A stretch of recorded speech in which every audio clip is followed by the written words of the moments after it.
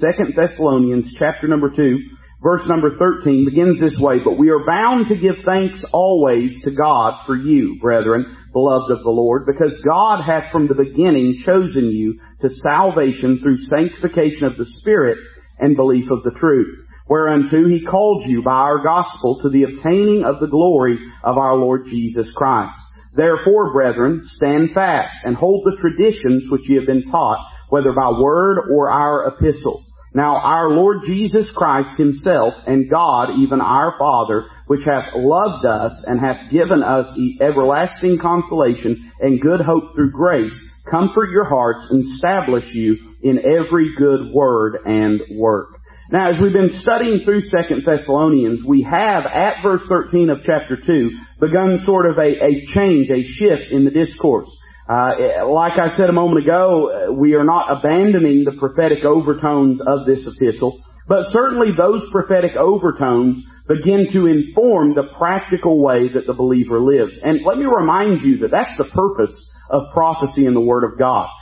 The purpose of it is to change the way that we live. It ought to affect us. It ought to move us. It ought to prompt us to a closer walk with Christ. And so, with that in mind, this begins a theme that we could put under the header, the greatness of the Christian life. Remember, he's been talking about the fate that awaits a lost and dying world that chooses to persist in rejecting Christ. But then he sort of turns, almost like on a hinge, and he says in verse 13, "But we are bound to give thanks always to God for you." He's drawing a distinction, once again, between a lost world that if they persist, or any of them would maybe be a better way to say it, that persist in their lostness, that they will face the doom and the wrath and the heartache and the turmoil and misery and catastrophe that abiding under the wrath of God will bring. But he says, we give thanks that that is not the case for you. With that in mind, there's sort of three big thoughts that summarize from verse 13 down to verse number 15 of chapter number 3. They're as follows. The first is that the believer is chosen. We're going to spend a few moments really being careful in how we divide the word of truth there and making sure we're biblical in our perspective. The second is that the believer is challenged. What we believe about the return of Christ should challenge us to live in a certain way. And then the believer is charged. There are certain things that are entrusted to us, and things that in a more practical way, in a more local church way, Paul writes specifically to the church at Thessalonica regarding. So the first thought we find here is that the believer is chosen in verses 13 and 14 of chapter number 2. And in that there are three subpoints. The first, he's thanking God for some things. And the first thing he wants to thank God for is the sovereignty of God. Notice what he says in verse 13. First he speaks about something for which we are to be thankful. He says, "But we are bound to give thanks always to God for you, brethren beloved of the Lord." In other words, it's like Paul, in describing all of the turmoil of the end times, pauses for a moment and he says, in the midst of all of that, God is still on the throne. He is Lord. He is sovereign. His purposes are all yea and amen in Christ. We can almost hear the audible sigh of relief as the apostle returns from a contemplation of the dark days of the foretold Antichrist and from a consideration of the consummation of human unbelief in a belief most vile. He thinks once more of his dear converts away there in Thessalonica. And he thinks, for all that's going to happen, what about them? Them in the Great Tribulation? No, indeed. And I thank God that you won't have to experience those things. He has said unequivocally that they are not ordained to wrath, that God has foreordained that the church will not experience that, will not go through that. And now, as he's been unfolding this truth, he stops and he says, we ought to thank God for His eternal purposes, that He has not ordained the church to go through and to experience those things. In other words, he, in the midst of all of that, found something for which to be thankful. We're going into the Thanksgiving season. And Thanksgiving season, in regards to our gratitude, will be what you make it. Because there will always be things to grumble about. There will always be things to be grateful about. And Paul gives a good example here that even in the midst of discussing all these deep, dark, tormenting, and concerning things, he says, let me just pause and say I'm thankful that that is not the lot of believers in this day of grace. That dark world of hatred and horror is not for us. He says, "But ye, brethren. In other words, that hinge, that changing. We talked about it Sunday morning in the preaching. But God, who is rich in mercy. Well, here's another one of these moments where God butts in to a situation. He says, but ye, brethren. With one step, Paul came back from the nightmare future to the gracious present. And he came back to a chosen people, a throne of grace, and a world where salvation and sanctification of the Spirit was still possible and still available to all. So he pauses and reminds them that there is something for which to be thankful, that they are beloved of the Lord, that their position has not been put at jeopardy by whatever prophetic truths have been disclosed in these epistles. Then he presents something about which to be thoughtful. He says, because God hath from the beginning chosen you to salvation. Now there's two important things that I want to say about this, and I want you to listen carefully to both of them. Because one of them links directly to the context of our passage and it's important. But I also want to speak to some misinterpretation that is often given in this passage. They would never believe the lie of the Antichrist because they had believed the truth of Christ. The salvation that is in focus here is almost certainly salvation or deliverance from the Antichrist and the coming delusion. Just as in the first epistle, the salvation, the deliverance that's spoken of, is in connection with the rapture. It's salvation from the wrath of God to be poured out upon this planet. The word salvation can have many different connotations in Scripture. And maybe many is a little too broad of a word, but several different. Of course, there's the salvation of the believer, whereby we believe in Christ, receive Him as Savior, and are made justified in the eyes of God. That's salvation from the punishment of our sin. But here we have salvation from the power of sin, from the prophetic ramifications of sin. He's saying God has from the beginning chosen you as members of the New Testament church. He has chosen you to salvation. In other words, God Himself has chosen this for His people, that they, those who believe in this age of grace, members of the body of Christ, shall escape the coming storm. Our sanctification by the Holy Spirit ensures that. Remember, we are wrapped up in the Holy Spirit and He wrapped up in us. One of these days, He'll be taken out of the way. One of the ways that's going to happen is the church will be taken out of the way. We are the body through which He effectuates the will of God in this world. Our belief in Him is the truth that guarantees our escape from him who is the lie. So, in other words, the salvation being spoken of here is not talking about personal soul salvation. It's not talking about spiritual salvation of the believer when they believe in Christ and are pardoned from their sin, redeemed in the eyes of God positionally. But it's talking about salvation in regards to the very context that he's been speaking of, which is the end-time horror and wrath that is to be poured out. And what he's saying is that it's been God's purposes from the beginning that the church would not go through or experience this. With that said, some people use such verses as this to bolster belief in mistaken ideas about the sovereignty of God. I want you to listen carefully to this. The sovereignty of God, they maintain, is exercised arbitrarily and independently of human powers of choice. And I'll just go ahead and say what we're talking about here. We're talking about Calvinism. The idea that God chooses some to heaven and that God chooses some to hell. Well, does the Bible really teach that? Well, certainly the Bible teaches the sovereignty of God, but what does the sovereignty of God mean? Now, God is God. He is omnipotent, omniscient, and omnipresent. He is God over all, blessed forevermore. He is sovereign Lord of the universe. He is eternal, uncreated, and self-existent. It is impossible for Him ever to be mistaken, deceived, or thwarted. He has complete knowledge of all the data in the universe. He knows everything there is to know, including the names of those who, in the process of time, would accept Christ as Savior in all dispensations and under all conditions. God is God, after all. But He cannot violate His own character. He is absolutely holy. He is also the very essence and source of all love.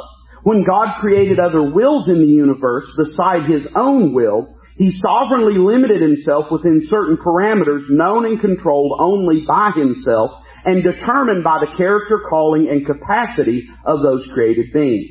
All of the factors implied by the existence of such wills, including the possibility that they might be used in defiance of His will, were foreknown to Him. In other words, God has set up certain rules by and within which these other wills can operate. And He has respect to those wills otherwise. In the case of the human race, for instance, He would not have created people, He would have created puppets. Omnipotence does not mean that God can do what is fundamentally impossible. You remember, the Bible says that with man there are certain things that are impossible, but with God all things are possible. In other words, laying in juxtaposition that things that are beyond our capability or power, God has the ability to do. But that does not mean that God can do things that are fundamentally impossible. In other words, one writer said it this way: we can attribute miracles to God, but not nonsense. God cannot give a creature a will of its own and at the same time withhold free will from that creature. God cannot do two mutually exclusive things at the same time. We have a very vivid example of this in the fact that God can't sin, right? This has been one of the things people have tried to point to say, well, God's not omnipotent because God can't sin. Well, to say that is irrational because it is contrary to His character. It is something that is impossibility, not because it is beyond His reach. It is an impossibility because such a condition could not exist. Were He to sin, He would no longer be God in the first place.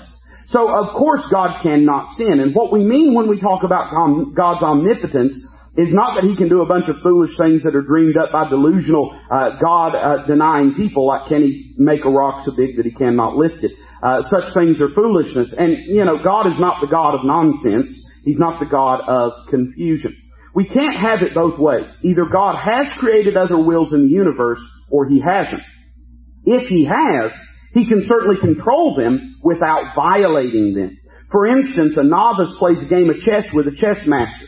The pieces are put on the board. Each has a measure of sovereignty over the board. Within the rules of the game, each has the power of choice and the right to decide which moves to make.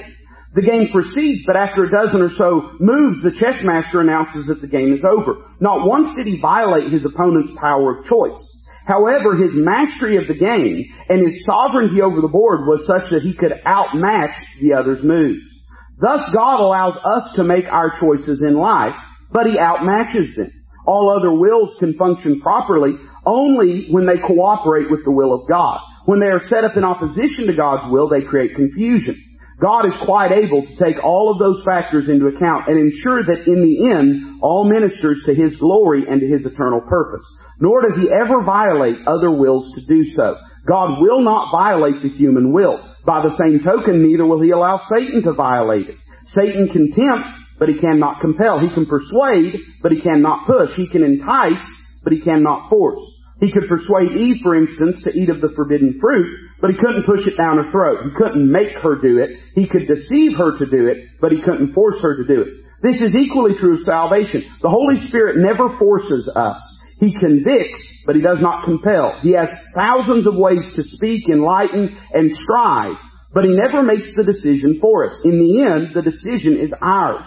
We can say, I will or I won't to the gospel call. He can and does quicken, but can be and sometimes is quenched. We have clear scriptural example of that in the book of Acts. Whenever Stephen, in preaching to the Sanhedrin, he said, you stiff-necked and uncircumcised of hearts as your fathers did, so do ye. You do always resist the Holy Ghost. The Calvinists would say you can't resist the Holy Ghost. I don't know what they're going to do when they get to heaven and meet Stephen. He's going to have a word with them, I would imagine. God respects the decisions we make. He does not send people to hell. They send themselves. A person says, I will not accept Christ. God finally says, your will be done. Live forever without Him. God in His omniscience has anticipated all of this. Here's something that may clarify. We dwell in 3 tenses of time, but God dwells in the eternal present.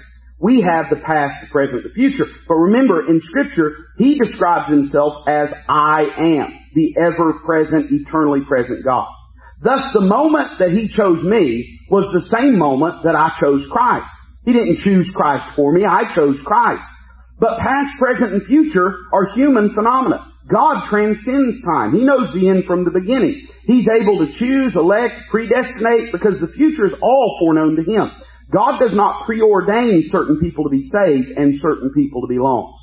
So again, let me say that's not the context of the verse that we're looking at. But it's always worth noting that. It would be completely inconsistent with the nature and character of God to say, I'm going to give you free will, but your free will doesn't matter.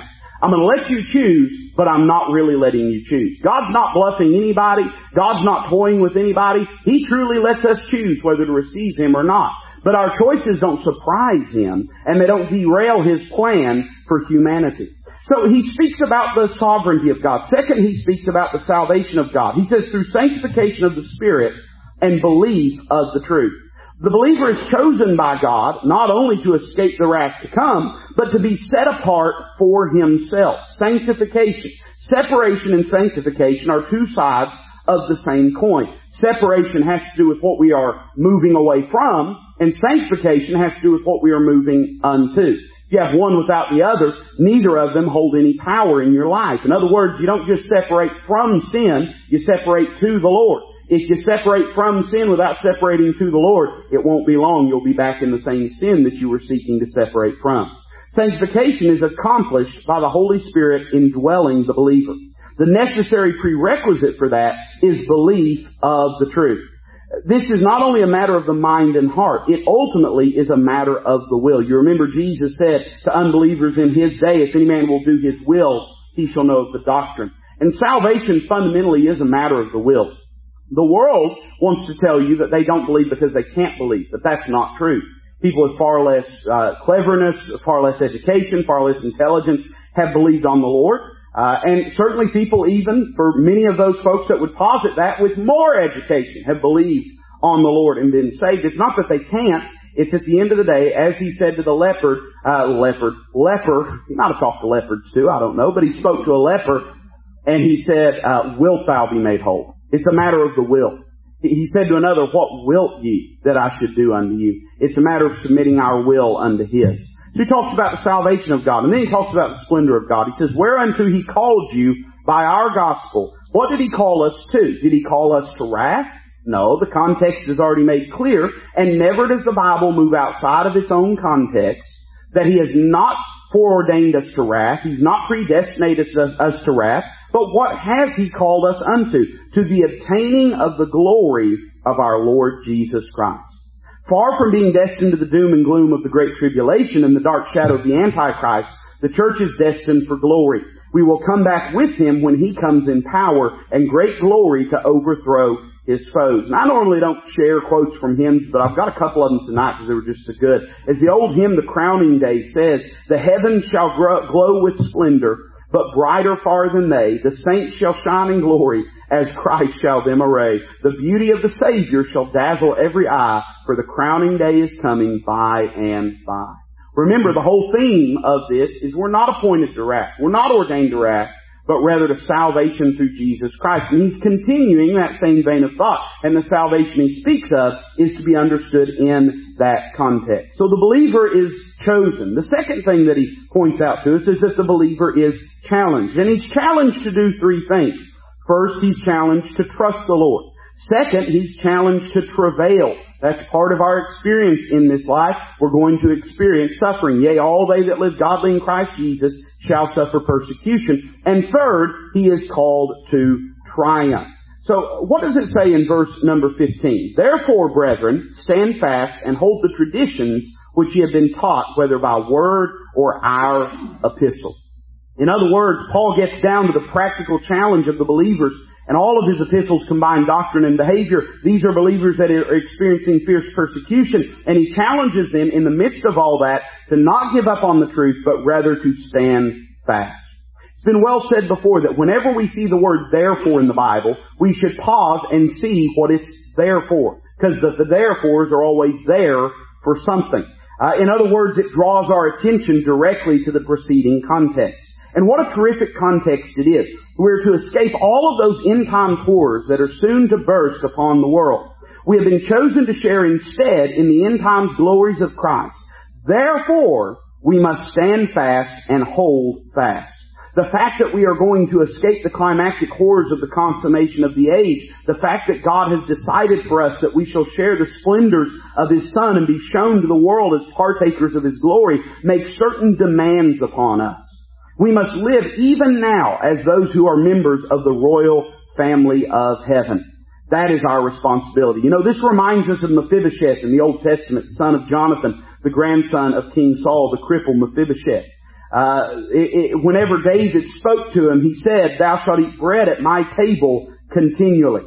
And Mephibosheth was a man typical of the human race. He was lame on both of his feet, without any standing, not to say without any possibility of walking. But David knew all of that when he sent messengers of his grace to find him in distant Lodabar. All that he asked of Mephibosheth was that he come and hide his poor lame feet under the king's own table, and that he accept the rank and dignity of one who henceforth was to be counted as one of the king's sons. That, however, imposed on Mephibosheth a responsibility as well as a right. He must henceforth conduct himself not as a fugitive and a vagabond on the earth, but as a member of the family of David. It would be most improper for Mephibosheth to have lounged around the royal palace looking like a beggar, or to frequent haunts in Jerusalem where he would bring dishonor on that high table that he now graced. So we'll say more about the text of verse 15 here in a moment, but the emphasis here is that we have a responsibility in light of what we know and in light of what we are appointed to respond to that by living up to the standard that the Word of God has set forth. But Mephibosheth did not have what it took to live this new life in David's palace. So David bestowed upon him, as a further act of his grace, all that he needed henceforth to appear before David and all other men as a member of David's family. He gave him lands and servants and title, all the resources that he would need. And that introduces our resources in verses 16 and 17. God knows that even when we accept this royal invitation and come in all of our ruin and rags to Jesus, even when by His grace He puts us in His own family and sets us at His own table, we do not have in and of ourselves the spiritual resources necessary to live the Christian life. So He gives us what we need. So He has exhorted them to stand fast. How are they going to do that? Well, in verse 16, He speaks about these resources that enable us in these days to live for the Lord. Notice first off whence they come. He says, Now our Lord Jesus Christ Himself, and God, even our Father, which hath loved us, and hath given us everlasting consolation and good hope through grace, comfort your hearts, and establish you in every good word and work. In other words, how are they going to do it? Well, they'll do this by the grace and help of God. Verse 15 says we are to stand fast. And the reason for that is because God has now given us a standing before Him and in Him. The word stand fast is in the present continuous tense. It's a position that we are to always maintain. The Thessalonians had moved away doctrinally from the firm foundation of truth on which Paul had placed their feet. And now he's exhorting them to return to that place of doctrinal integrity and to cling there, to hold there. What is it that he exhorts them to? Well, he says the traditions which ye have been taught. What was that? Well, the traditions they had been taught was the apostolic truth in which Paul had grounded them. The word traditions has been much abused because it has come to mean human teachings and religious practices that often contain a great deal of error interwoven with truth. But the word used here is the word paradosis, meaning something that has been delivered from one person to another. It's of course a fact that the New Testament truth was transmitted orally at first, before it was pinned down. It was handed on thus by the Lord Jesus to His disciples and chosen apostles. It's not to be compared with the traditions handed on by the Jews and that later comprised the Talmud, of which the Jews were so zealous and about which the Lord roundly rebuked them. Nor is it to be compared with the traditions of which the Roman Church is the custodian, and that she treats as being of equal weight with the Scriptures, even though they frequently contradict the truth of the Word of God. Rather, the Holy Spirit kept the oral traditions, the teachings of the early church pure. He kept their memory alive and supernaturally revealed deeper aspects of the truth as time passed. The Lord foretold this entire process when He spoke about the role of the Holy Spirit in the book of John before His crucifixion.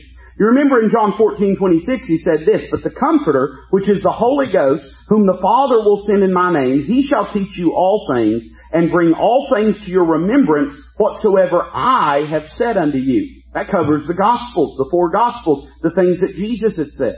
In John 15:26 and 27, He said, When the Comforter is come, whom I will send unto you from the Father, even the Spirit of truth which proceedeth from the Father, He shall testify of me. And ye also shall bear witness, because ye have been with me from the beginning. This covers the book of Acts, that transitional period in which they were bearing witness to the power of the resurrection. In John 16:12, He taught further. He said, I have yet many things to say unto you, but ye cannot bear them now. Howbeit, when He, the Spirit of truth, is come, He will guide you into all truth. For He shall not speak of Himself, but whatsoever He shall hear, that shall he speak. That covers the New Testament epistles, the further truth that the Holy Spirit would disclose. And then, immediately after that, in verse 14, he says, and he will show you things to come, he shall glorify me. That covers the book of Revelation. So in other words, all of New Testament truth was committed to the custodianship of the Holy Spirit. That's why the Bible says all Scripture is given by inspiration of God. The Holy Ghost of God moved upon men. It's breathed of God, inspired of God. The Holy Spirit supernaturally protected these teachings from any admixture of error. All of them were written down before the last of the apostles died, and they contain all that is needed for faith and practice. You better be very leery of anyone that claims that they have. And I'm not just going to say leery. You might as well dismiss out of hand anybody that claims that they have an extra scriptural truth. Now, I don't mean God, made an application of a passage to me. I don't mean God used this in my life. But somebody that comes along and says, I have something from God that's not in your Bible. Go ahead, dismiss them out of hand. They're trying to sell you something, or maybe worse. The apostle told the Thessalonians that they were to hold these traditions. The word krateo is the word hold. It means to be strong, powerful, to be master of. They were to grasp the truth firmly. Paul reminds them that they had been taught the truth by word, that is, by his teaching before he left town, and by epistle, that is, by the first epistle that he wrote to them. Eventually, of course, by all of the inspired New Testament Scripture. The resources are thus available to us to stand fast and firmly, to grasp the truth, to live the life itself, and they all come from the Lord Jesus Christ and from our Father. Paul adds to the end of this, who loves us. The present tense here does not point to one moment of time or to one particular occasion. God loves us in the present tense. All moments and occasions are ever before us, just as all moments and occasions of our choice are ever before us. And He loves us in all of them. The tense is used rather to remind us that God's love is timeless. So we see whence they come from. Then notice what they convey. In concluding this particular challenge, Paul reminds us not only whence these resources come, and they are infinite, but also what these resources convey. The benefits of these resources can be cataloged basically in two categories. The first is things conveyed by divine love. He said, hath given unto us, or given us, everlasting consolation and good hope through grace. In other words, comfort is the first of these. Everlasting consolation. The comfort that the Lord Jesus and the Father give to us is eternal. It's quite different from the comfort that this world affords. Next, he mentions good hope through grace. We have indeed what Paul calls here a good hope. Hope may be defined as a well-grounded expectation. Remember the context, not to suffer through tribulation, but to escape it. In other words, hope is not wishful thinking, but a firmly held and solidly based prospect. The blessed hope, the rapture, dominates the entire future skyline of the child of God. Jesus is coming again, and before the Antichrist comes.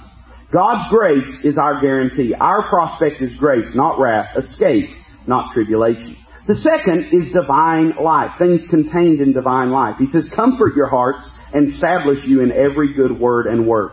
The Lord Jesus and the Father Himself, the God of all love and consolation, comfort your hearts and establish you in every good word and work, writes Paul.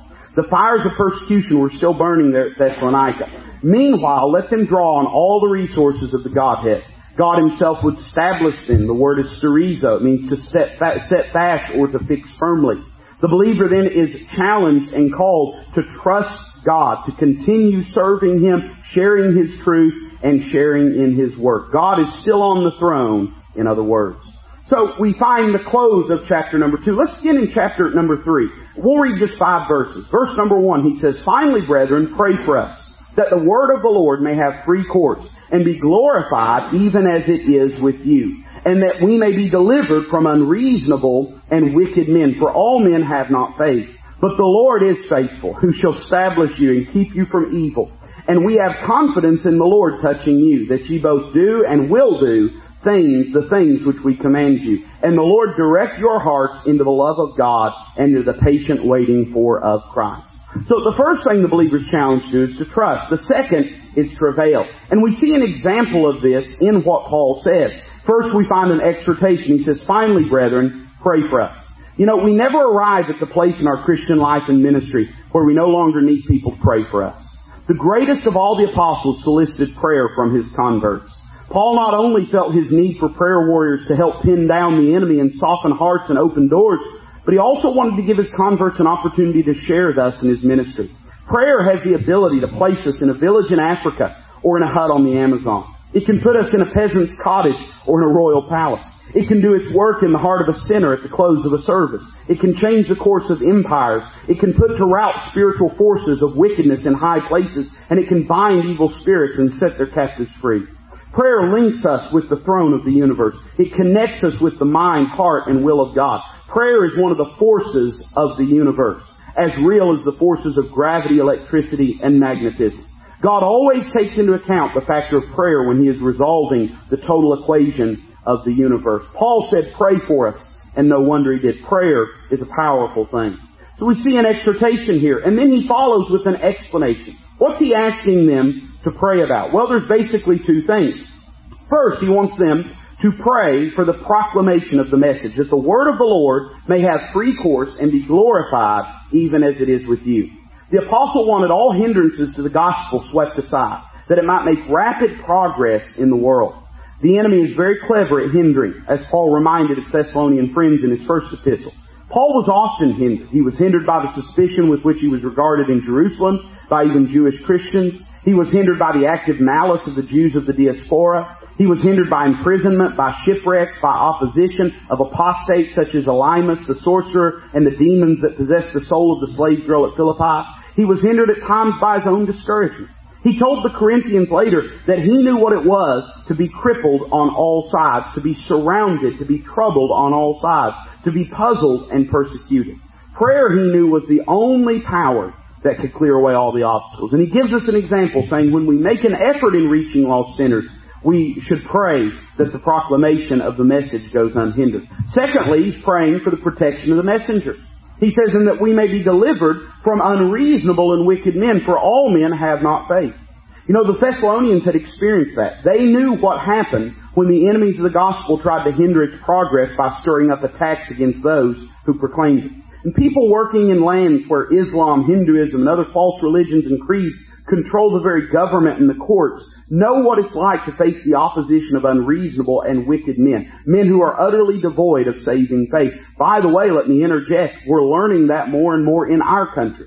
And that's not a political statement. That's just an observation.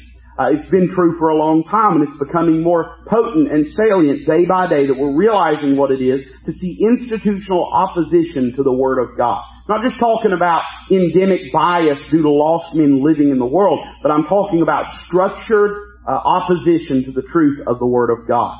But Paul knows how to deal with that. You know, Satan is a skilled player on life's chessboard. He knows how to move his men to check the advance of the gospel, but he's no match for the Holy Spirit. Prayer can annul even his formidable advantages. And let me just remind you that it's in times of great opposition that the gospel often makes serious forward thrusts, progress for the grace of God and the glory of God.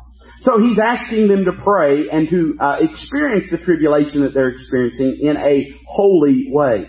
The third thing is to triumph. Yes, indeed, we are on the winning side. And Paul gives us two reasons that we can be assured of victory.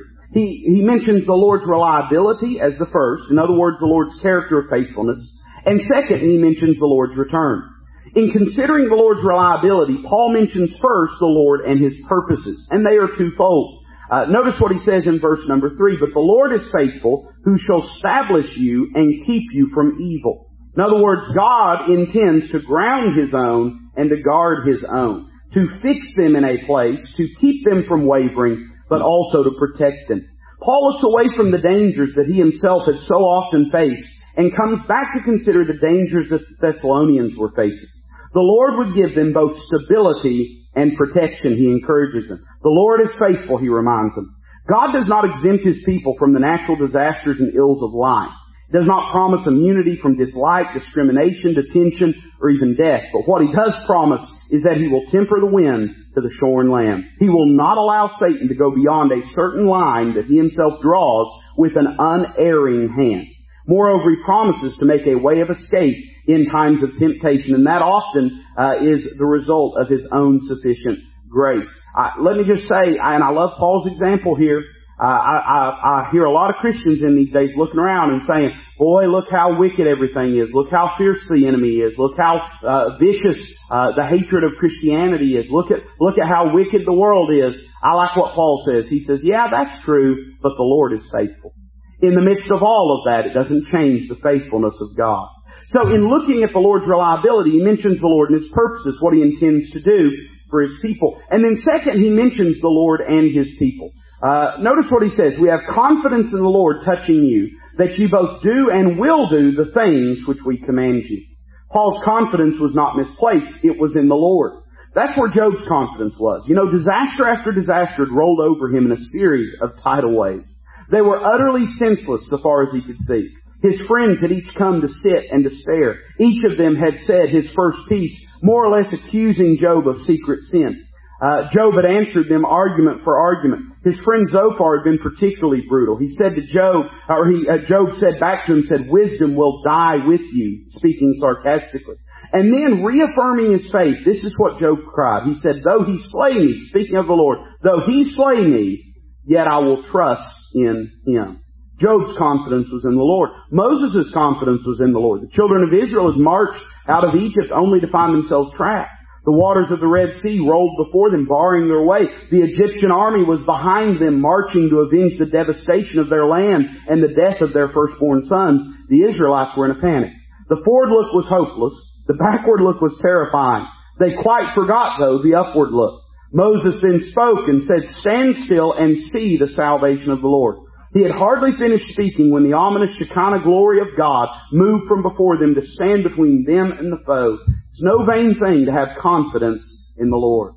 Paul, as much as he loved the Thessalonian believers, he did not place his trust and confidence in them.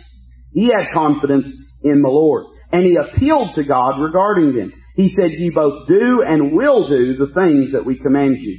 This was not because of his apostolic authority. He never felt the need to threaten with them concerning that as he did with others, but because he had confidence in the Lord regarding them. After all, they were the Lord's people and not his people.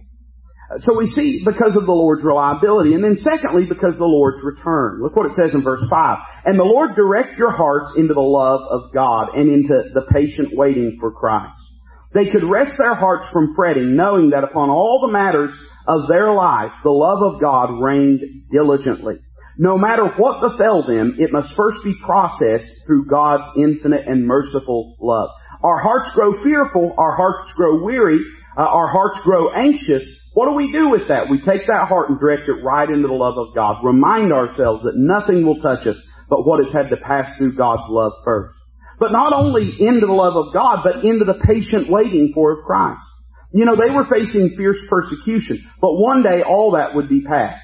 Until then, they were to let patience have her perfect work, as James had said. Their tribulations were not pleasant, but Paul said in Romans 5:3 that we can glory in tribulations also, knowing that tribulation worketh patience.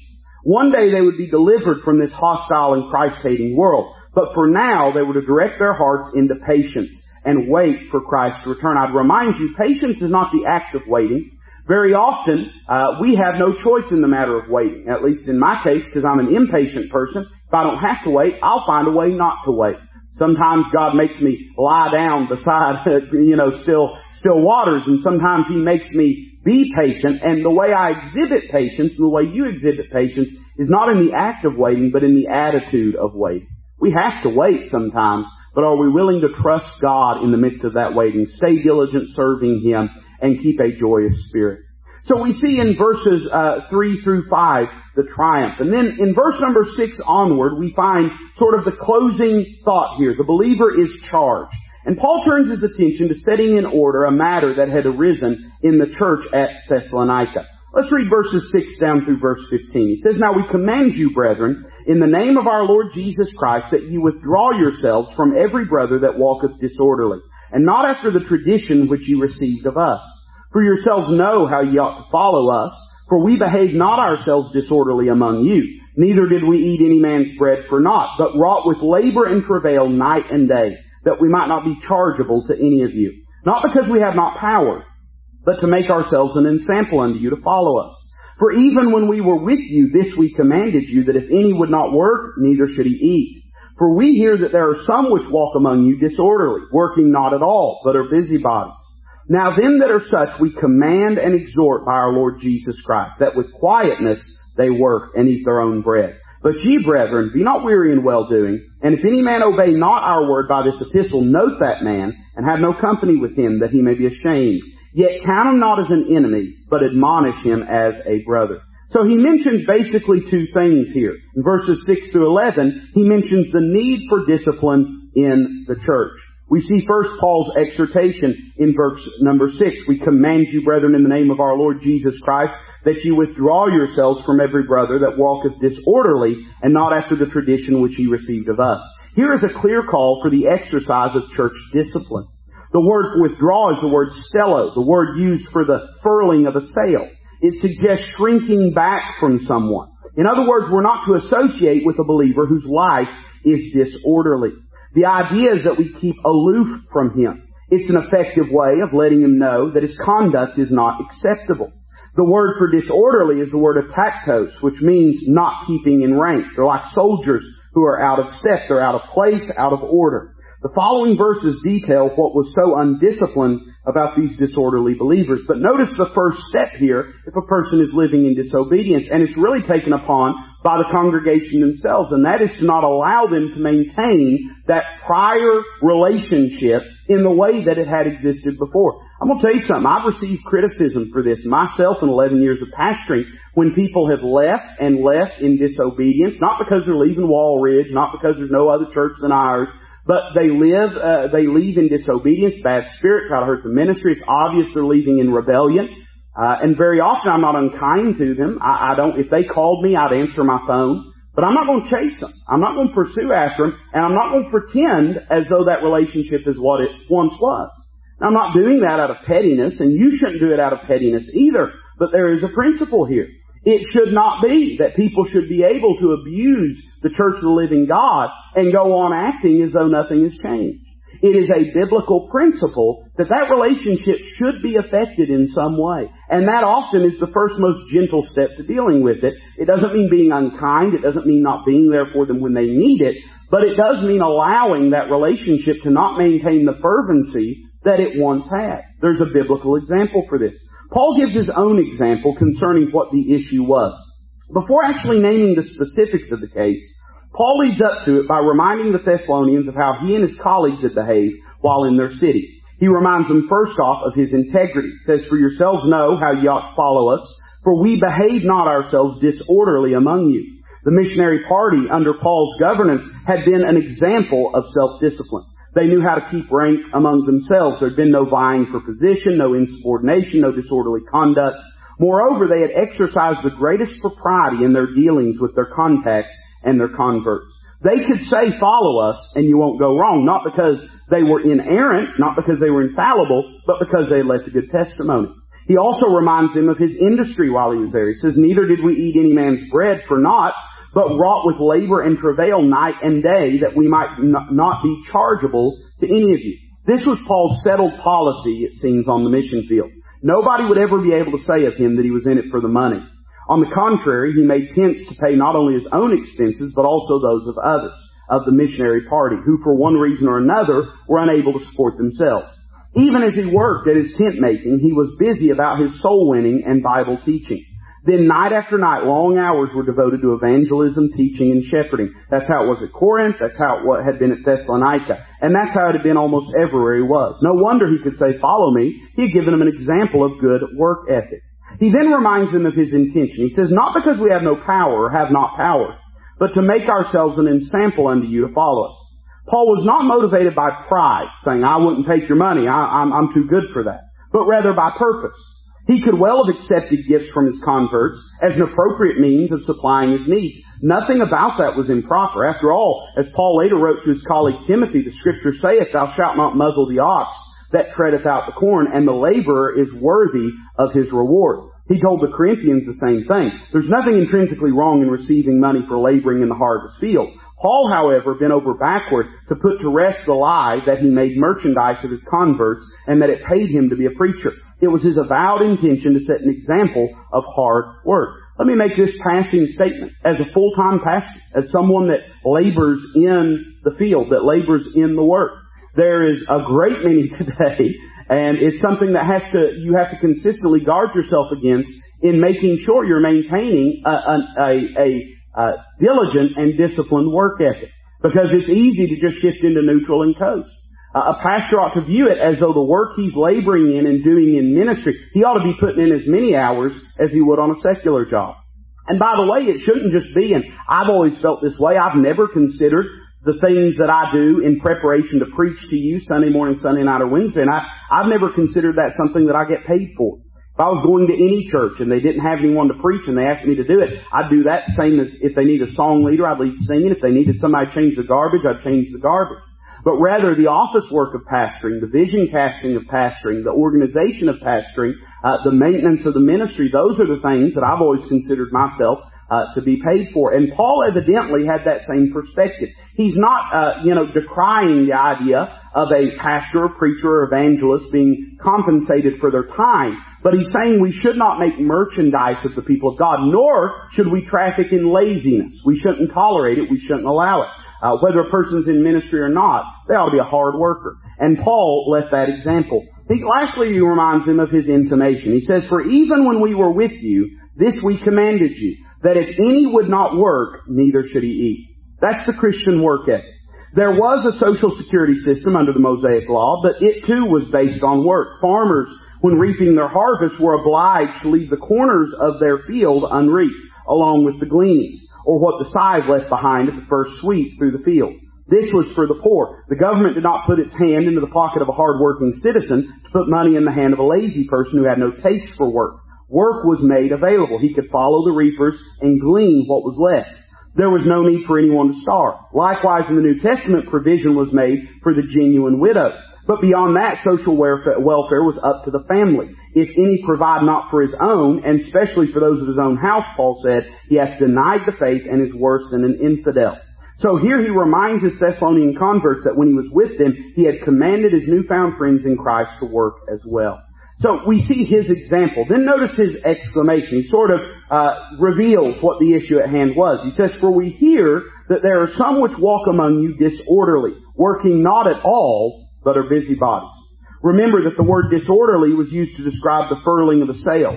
And what a graphic picture of the lazy man, folding his arms and settling back to do nothing to contribute to the well-being of the community, content to coast along on the efforts of others.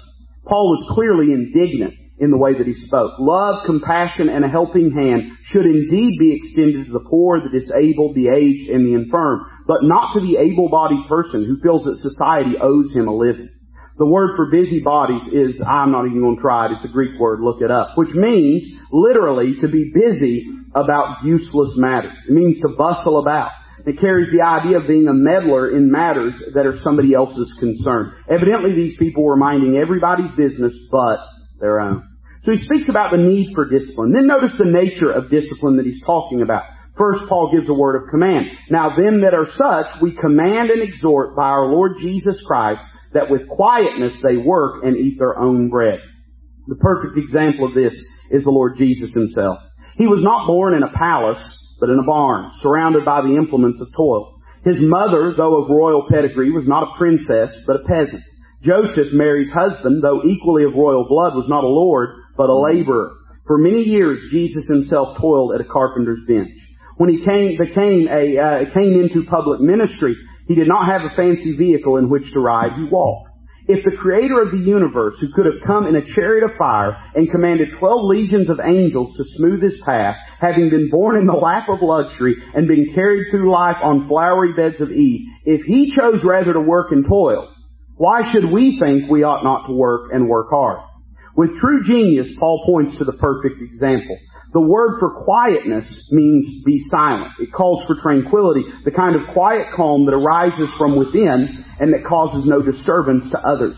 It calls for the very opposite spirit than that which motivates the man who is forever prying into the private affairs of other people. Work and eat your own bread, in other words, is what Paul says. And let me remind you of something Paul exhorted. He was giving pastoral advice to Timothy. And I want to be very careful and clear in why I'm bringing this up and drawing an application. he mentioned about why, that the church wasn't to take a widow under a certain age. And what he meant by that was not that unmarried women or widows couldn't attend church that were under a certain age. It's not what he was saying. But he was saying you're not to take that person and make them a ward of the church. Because if you do, because they are not working, he said they will grow listless, they will grow into being busybodies, and they will go about getting in everyone else's business instead of minding their own business. Now you say, preacher, that's a great condemnation of unmarried women. No, it's a great condemnation of idleness. That's the point. The same thing could be said of anybody that becomes a ward of the church. And I found this. There's a lot of trouble you won't have the energy to get into if you're putting in 8 hours of work a day. There's a lot in a church. When people are idle, it creates disorderliness. And very often, even in churches that are sort of temples to self-gratification, they're all about just social clubs and just ministering to the body, and never doing anything externally. They often have deep and abiding problems because it all becomes about whose special interests should be protected and considered the most. Work will keep us from a lot of harm and a lot of turmoil in our life. And you were taught growing up that idle hands are the devil's plaything. And I think there is a biblical truth there as well. And that's what he's saying. He's saying what would fix us this more than anything if those people would go out and get a job and work. And then they wouldn't have time for a lot of that nonsense. Isn't it interesting that all the riots that happen in our country where people burn down and do billions of dollars worth of damage, that all of them either happen, they all happen late at night, when decent people would be in bed because they've got to get up for work the next morning. Isn't that interesting? Why is that? Well, very often it's idleness that we have built endemic into our society and is creating an environment for chaos. Well, Paul has an answer for that. Let them eat their own bread in quietness. So he gives a word of command. Then he gives a word of caution. He says, but ye, brethren, be not weary in well-doing. And I think this is important. We should never get weary of doing good. This word of caution, perhaps, was necessary to prevent an overreaction on the part of the diligent members of the Christian community. Having been ripped off once or twice, it would be easy to decide to abandon social work entirely. There are needy and deserving cases. There are times, too, when we give help, even when we know we're being played for a sucker. There might be have been a possible reaction, too, against even necessary Christian activity, such as evangelism, teaching, and pastoring. Many people have become drained and discouraged and abandoned all active involvement in the Lord's work. And Paul warns against that. Often such defeat and discouragement arises from working for the Lord instead of allowing Him by His indwelling Spirit to work in us and through us. The Lord is an example of this. As man, He drew on the illimitable resources of His Father. That's why He was never weary in well-doing. Weary with His journey, yes, but weary in well-doing, never. So now we draw on the inexhaustible resources of our Lord. So it is to be He who does the work, and He has what it takes. So in other words, he says, don't get so discouraged with the listlessness of some in society, with the abuse that they want to exercise upon well-meaning people of God, that you shut your heart to all people. And there is a great danger of doing that as well. Then we see discipline advocated. He mentions a couple things here. One, he mentions excommunication. Paul puts some teeth into the commandment. He says, if any man obey not our word by this epistle, note that man and have no company with him that he may be ashamed. To be added to the body of Christ and then to be excommunicated by the local body of the church leaves one in a very vulnerable position. Paul acknowledged that fact when he urged the Corinthians to receive back into the fellowship an excommunicated brother. He was afraid, quote, lest Satan should get an advantage of us, for we are not ignorant of his devices. The immediate reason for excommunication was to disassociate the church from any appearance of condoning and encouraging disorderly behavior. The hope was that the brother, thus isolated from the Christian community, would see his behavior in its proper light and would be ashamed of himself. The goal was to bring him to his senses, to make him realize that his behavior was not acceptable. Nowadays, if a local church scripturally disciplines a person for disorderly or immoral conduct, or for doctrinal deviation, the offender simply runs down the street to join another church. Thus, the whole purpose of church discipline is circumvented.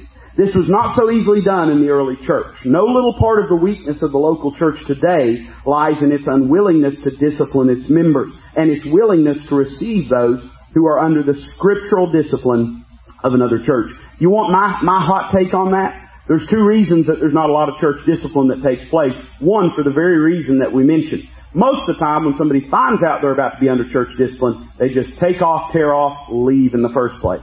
The second reason is we are so inundated with so many church buildings. I'm not going to say churches, but church buildings here in the Deep South and in the buckle of the Bible Belt that most of the time, troublemakers, if a pastor will pastor with a firm hand, lovingly, diligently, if he will pastor the church instead of the church pastoring him, typically there's so much fodder for them to run to that when they see they're not going to get their way at your church, they'll leave on their own anyway. And I've experienced this many times throughout the year.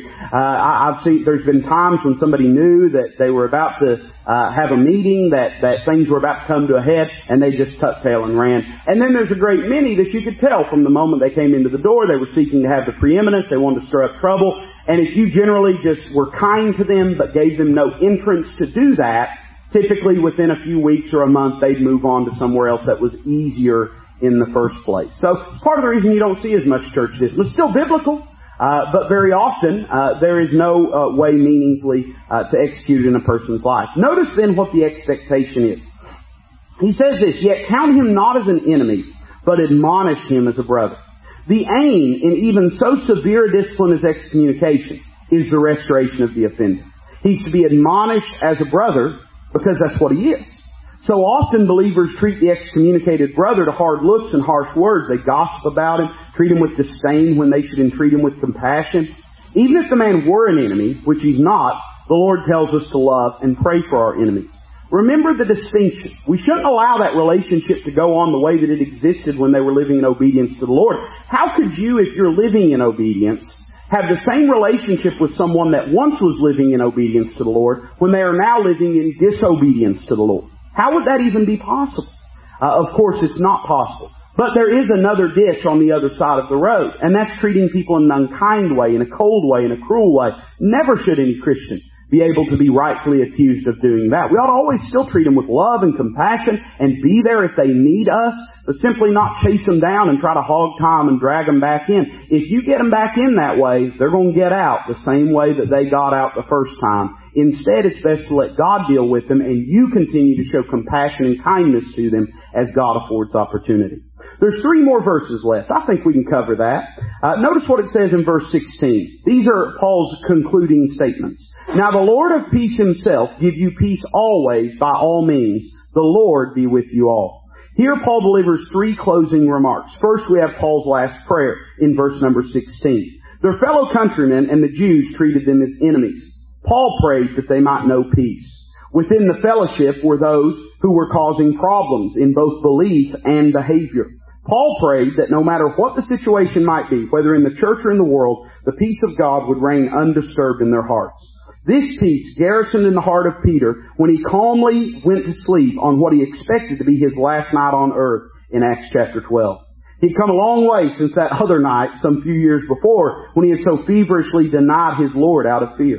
This peace reigned in the heart of Paul when he stood on the deck of a stricken ship in the grip of a howling gale and a tempestuous sea and calmly announced that all would be well. He now prays that the Thessalonian believers would have this peace in the midst of their trials. What a precious verse. The Lord of peace himself give you peace. There's no peace like you get from the Lord of peace. Then we see Paul's last precaution, verse 17. "The salutation of Paul with mine own hand, which is the token in every epistle, so I write." Paul would always do this. He'd write the signature with his own hand, and he drew attention to his signature. The same formula is used in 1 Corinthians 16:21, Colossians 4:18, and in the little book of Philemon, verse 19. A similar precaution is found in his letter to the Galatians. In fact, he tells them he's written the entirety of the book of Galatians. It was particularly important that he drew special attention to his personal signature here in 2 Thessalonians because a fraudulent epistle, supposedly bearing his name, had already deceived the church in Thessalonica. We see that in chapter 2 and verse 2. And then finally we have Paul's last pronouncement, verse 18. "The grace of our Lord Jesus Christ be with you all. Amen." He ends where he begins, with grace. Grace saves us, grace sanctifies us, grace strengthens us, grace secures us. It's all grace from the beginning to the very end. That's how Paul ends these 2 magnificent epistles dealing with the second coming of Christ.